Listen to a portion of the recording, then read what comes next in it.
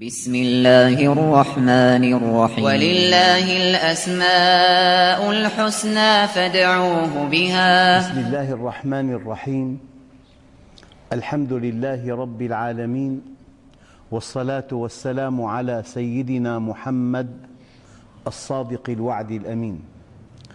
اللهم أخرجنا من ظلمات الجهل والوهم إلى أنوار المعرفة والعلم، ومن وحول الشهوات إلى جنات القربات.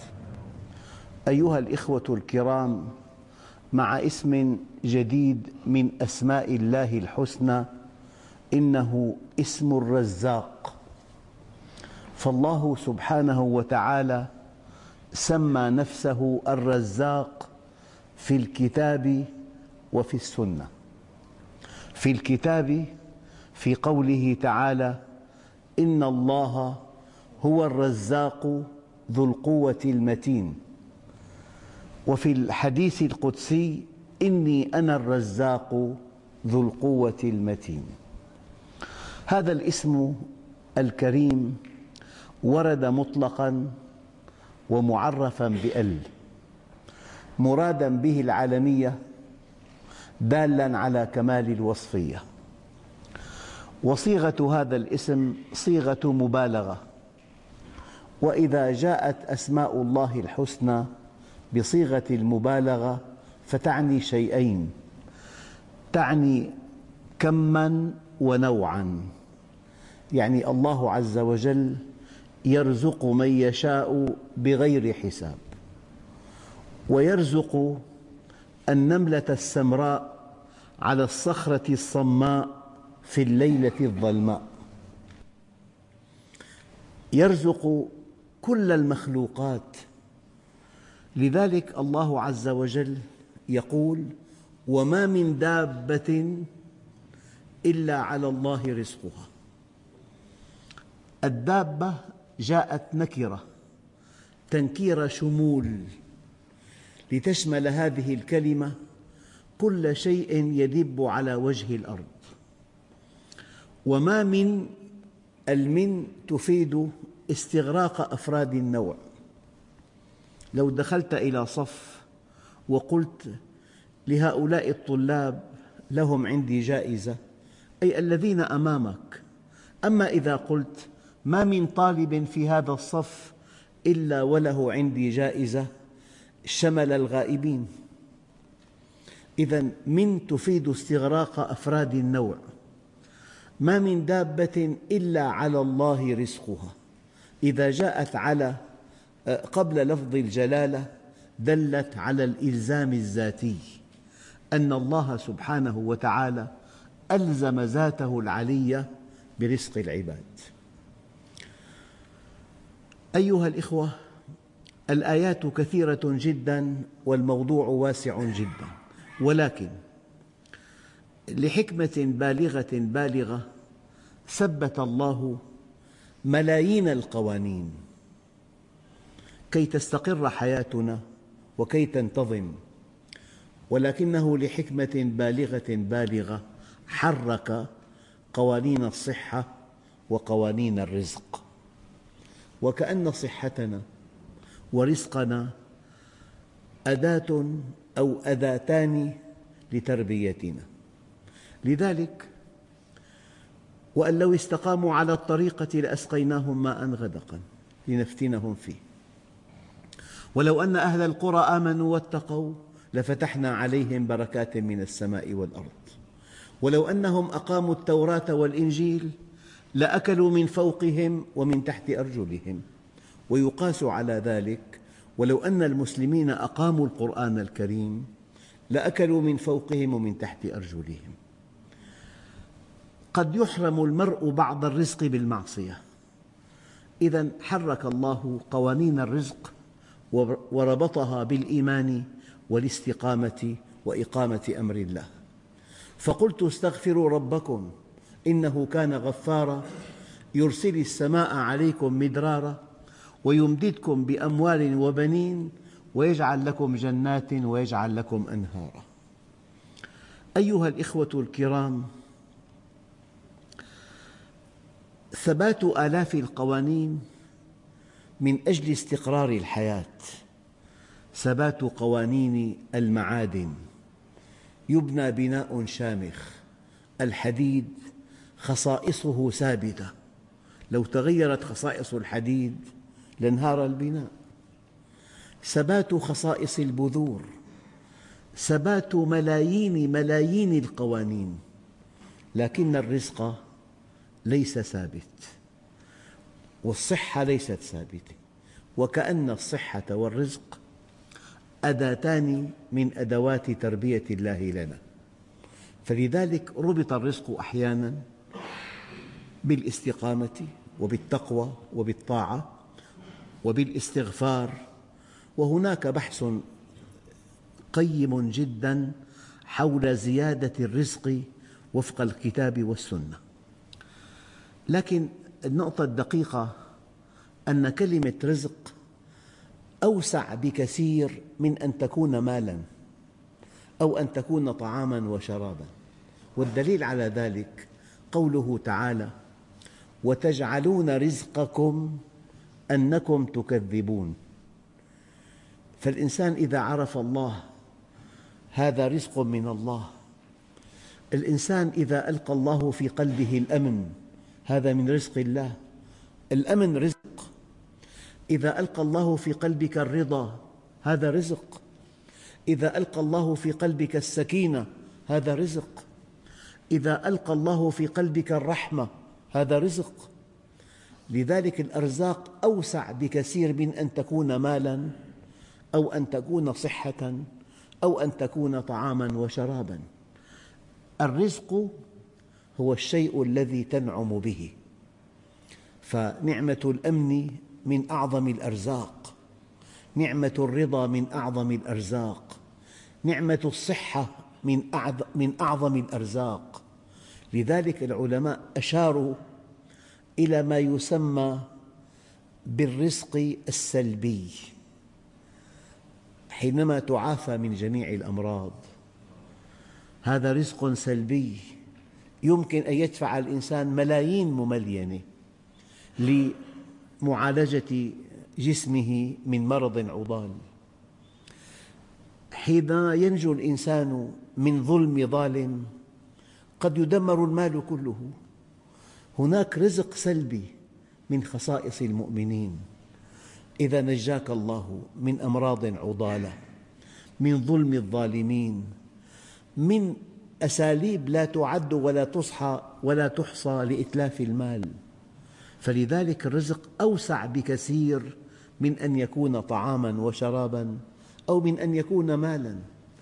لذلك إن الله يعطي الصحة والذكاء والمال والجمال للكثيرين من خلقه، ولكنه يعطي السكينة بقدر لأصفيائه المؤمنين. السكينة رزق، كما أن المال رزق والجمال رزق والصحة رزق والقوة رزق والسكينة رزق والرضا رزق والحكمة رزق. ومن يؤت الحكمة فقد أوتي خيراً كثيراً. وأرزاق الله عز وجل لا تعد ولا تحصى، ولكن معظمها يستحقها المؤمن بإيمانه، يستحقها المؤمن بتوحيده، يستحقها المؤمن باستقامته. وإذا ذهبت لتعدد النعم التي أسبغها الله على المؤمنين إنها نعم عظيمة ولا تعد ولا تحصى. أيها الإخوة، من أشقى الناس من كان رزقه من الله أنه كذب بآياته. وتجعلون رزقكم أنكم تكذبون. بعثة النبي أعظم منحة إلهية لنا. القرآن الكريم منهج عظيم سخره الله لنا. لذلك أيها الإخوة يجب أن نفهم مبدئياً أن الرب رب وأن العبد عبد، بمعنى أن الله سبحانه وتعالى حينما أراد أن يؤكد بشرية الأنبياء ماذا قال؟ قال كانوا يأكلون الطعام ويمشون في الأسواق، أي هم مفتقرون في وجودهم إلى تناول الطعام، ومفتقرون في ثمن الطعام إلى أن يمشوا بالأسواق. هذا شأن العبد، مفتقر إلى الطعام والشراب، ومفتقر إلى ثمن الطعام والشراب. إذن هو يعمل، فالذي يعمل ليكسب مالا ليشتري طعاما ليس إلها. كانوا يأكلون الطعام ويمشون في الأسواق. أيها الإخوة، من معاني الرزاق أنه خلق الأرزاق. يعني كم من الدواب يذبح كل يوم على مستوى الأرض؟ مليارات. هذا رزق العباد. كم من أطنان القمح ينتج كل عام؟ بلدنا الطيب المتواضع ينتج أحياناً من محافظات الشمال شرق 6 ملايين طن، وحاجة بلدنا كله إلى 1,000,000 طن فقط. إذن الله عز وجل رزاق.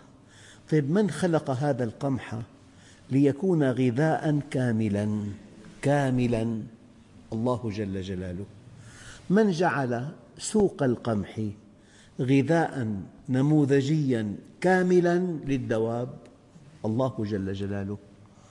يعني التبن الذي هو سوق القمح هذا غذاء استراتيجي للأنعام. من صمم القمح ليكون غذاء كاملا؟ عدد أنواع القمح بعشرات الألوف. هذا القمح ينبت في الصيف وفي الشتاء وفي قمم الجبال وفي الوديان وفي الصحارى وفي السواحل وفي المنطقة الحارة والباردة، أنواع منوعة رزقاً للعباد. الله عز وجل جعل هذا الغذاء كاملاً. طيب من أعطى هذه الدابة القدرة على إنتاج الحليب؟ مما يلفت النظر أن الغدة الثديية في البقرة شيء محير، إنها كالقبة تماماً. فوق هذه القبة شبكة أوعية دموية كثيفة جداً، وأن الخلية الثدية تختار من الدم حاجتها لتكوين الحليب من بين فرث ودم. الفرث قد يكون سائلاً حمض البول، وقد يكون غازياً ثاني أكسيد الفحم، وقد يكون صلباً كالروس. من بين فرث ودم لبناً خالصاً سائغاً للشاربين. هذا الحليب الذي وهبنا الله إياه عن طريق الأنعام غذاء كامل. ما شرب النبي عليه الصلاة والسلام من هذا الحليب شيئاً إلا قال اللهم زدنا منه. مشتقات الألبان غذاء أساسي للإنسان. من صممه؟ من خلقه؟ الله جل جلاله. هذه الفواكه التي ترونها من صمم أنها تنضج خلال صيف بأكمله؟ لماذا القمح ينضج في يوم واحد والفواكه تنضج على مدى الصيف؟ حدثني أخ كريم ضمن حقل من البطيخ قال لي جنيت منه 90 سيارة، كل يوم سيارة على مدى 3 أشهر. من جعل الفاكهة تنضج تباعاً؟ من برمج أن هذه الفواكه نبدأ بالكرز ثم المشمش ثم التفاح ثم الإجاص ثم من وزع نضج هذه الفواكه وجعل آخرها العنب على مدى الصيف؟ تصميم من؟ رزق من؟ رزق الله عز وجل. فلذلك معنى الرزاق أنه خلق الأرزاق، لكن الذي يلفت النظر تناسب هذه الأرزاق مع بنية الإنسان. القمح غذاء كامل للإنسان، فهذه الغدة الثديية هي غدة خلية تختار هي من شبكة الدم التي فوقها ما يناسبها لصنع الحليب. أما كيف تختار وكيف تصنع الحليب هذا حتى الآن شيء غير معلوم. لكن هذه الغدة الثدية التي على شكل قبة تأخذ حاجتها من الدم وترشح نقط من الحليب. هذه النقاط تجتمع في ثدي البقرة. ثدي البقرة قد يجمع 40 كيلو من الحليب. لئلا يتمزق هذا الثدي في جدارين داعمين متعاكسين في ثدي البقرة، ولكل جزء من هذا الثدي حلمة. لو أن 4 إخوة لهم بقرة، كل أخ يأخذ من حلمة نصيباً متساوياً مع بقية إخوته. والأنعام خلقها لكم. هذا معنى اسم الرزاق. من صمم هذه البقرة؟ معمل رائع صامت يأكل الحشيش فيعطيك الحليب. من صمم الدجاجة؟ تأكل كل شيء فتعطيك البيضة. من صمم هذه الفواكه والثمار، هذه الخضروات؟ من صمم المحاصيل؟ القمح والشعير والعدس والحمص. تصميم من جعل هذه المواد متوافقة أتم التوافق مع بنية الإنسان. لو أن التفاحة مثلاً بقوام لا يقطع بأسنانك ماذا تفعل؟ لو أن طعم التفاحة لا يحتمل لا تأكلها. لو أن شكلها لا يعجبك لا تأكلها.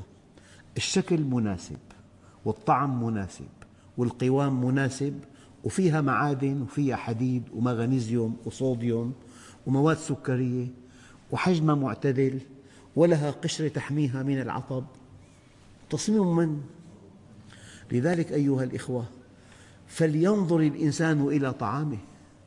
هذا أمر إلهي في القرآن الكريم، وكل أمر في القرآن الكريم يقتضي الوجوب. فلينظر الإنسان مما خلق من ماء دافق يخرج من بين الصلب والترائب. فلينظر الإنسان إلى طعامه.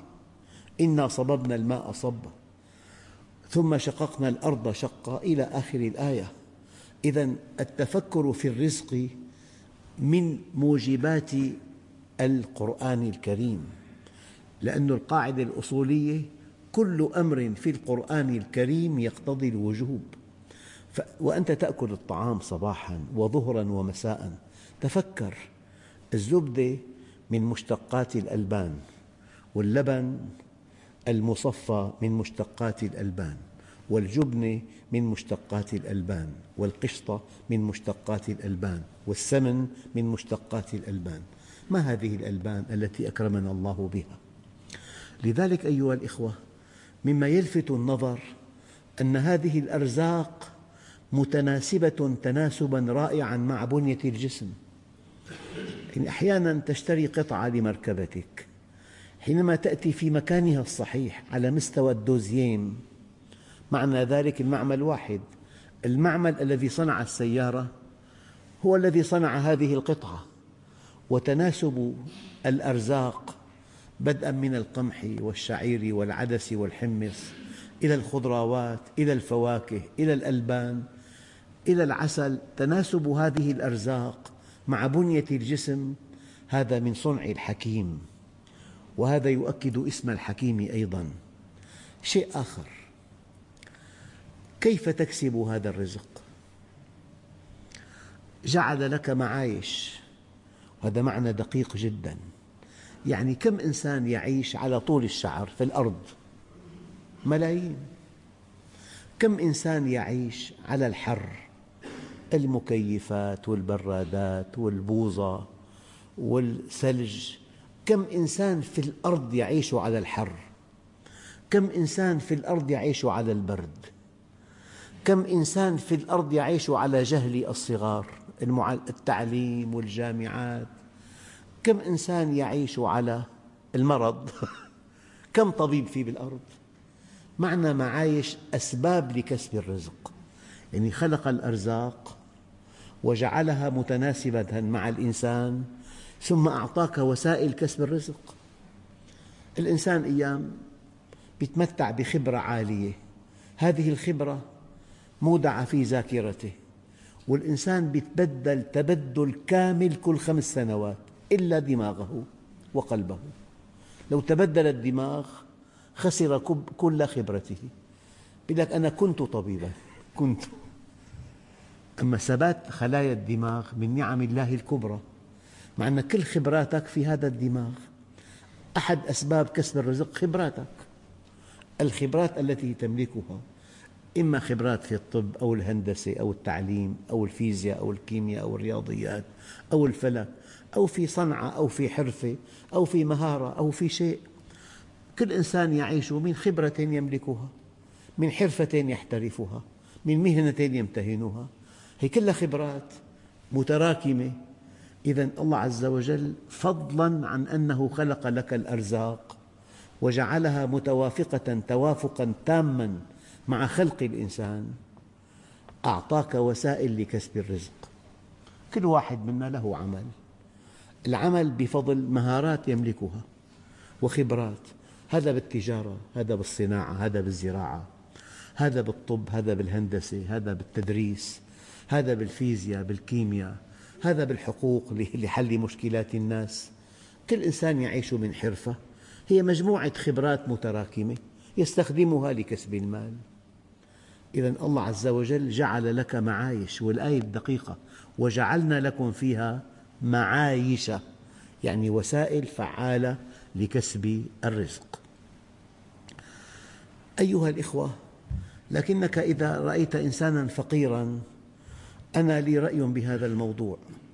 هناك فقر القدر، إنسان معه عاهة، هذا فقير معذور عند الله، هذا قضاء الله وقدره، وله حكمة بالغة عرفها من عرفها وجهلها من جهلها. لكن هناك الفقر المذموم هو فقر الكسل، هذا يرجئ، لا يتقن عمله، يقصر، يغش أحياناً. هذا الإنسان إذا كان فقيراً ففقره من خطأ يرتكبه، إنه الكسل، أنا أسميه فقر الكسل. وهناك فقر الإنفاق، فقر سيدنا الصديق حينما أنفق ماله كله وقال يا أبا بكر ماذا أبقيت لنفسك؟ قال الله ورسوله. هناك فقر القدر وفقر الكسل وفقر الإنفاق. لكن الرزق أيها الإخوة له سببان أساسيان: أن تأخذ بأسباب الرزق ثم تتوكل على الله. لذلك إن الله يلوم على العجز، ولكن عليكم بالكيس، فإذا غلبك أمر فقل حسبي الله ونعم الوكيل. أن أتحرك، أن أسعى، أن أخرج من البيت، أن أقرأ الصحف التي فيها إعلانات لأعمال، أن أتحرك ثم أتوكل. لذلك لما سيدنا عمر رأى أناساً يتكففون الناس في الحج قال من أنتم؟ قال نحن المتوكلون. قال كذبتم، المتوكل من ألقى حبة في الأرض ثم توكل على الله. ألقى حبة في الأرض ثم توكل على الله، بيدرس، بيجمع خبرات، بيطرق أبواب الوزارات أحياناً، بيفتح الصحف التي فيها إعلانات عمل. هذا هو السعي، وبعد إذن يتوكل على الله عز وجل. أيها الإخوة، لكن آية مهمة جداً تحتاج إلى شرح طويل، هي قوله تعالى ومن يتق الله يجعل له مخرجا ويرزقه من حيث لا يحتسب. كلمة مخرج، أنا متى أقول أين المخرج؟ حينما أرى أن الأبواب كلها مغلقة أبحث عن المخرج. أحياناً نزلت فلما استحكمت حلقاتها كلما طرقت باباً رأيته مسدوداً، باب الوظيفة مسدود، باب التجارة مسدود، باب الصناعة مسدود مثلاً. نزلت فلما استحكمت حلقاتها فرجت. إذن الرزق أحياناً يجعلك في حيرة من أمرك، الأبواب كلها مغلقة. قال ومن يتق الله، اتق الله، طبق منهج الله وانتظر أن يفتح الله لك أبواب رزقه. هذه آية زوال الكون أهون على الله من ألا يحقق وعوده للمؤمنين، وهي آية وعد. ومن يتق الله يجعل له مخرجا. هذا كلام موجه للشباب. الشاب بحاجة إلى عمل، بحاجة إلى مسكن، بحاجة إلى زوجة، وقد يتوهم أحيانا أن الطرق كلها مسدودة. ومن يتق الله يجعل له مخرجا ويرزقه من حيث لا يحتسب. هذا كلام خالق الأكوان، هذا كلام من هو طريق الإرادة. هذه الآية وما فيها من وعد ما له علاقة بالظروف كلها. ظروف صعبة، في بطالة، في فرص عمل قليلة، هذا كله كلام غير مقبول.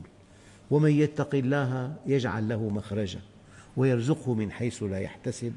ولهذه الآية وقفة متأنية إن شاء الله في لقاء قادم، والحمد لله رب العالمين.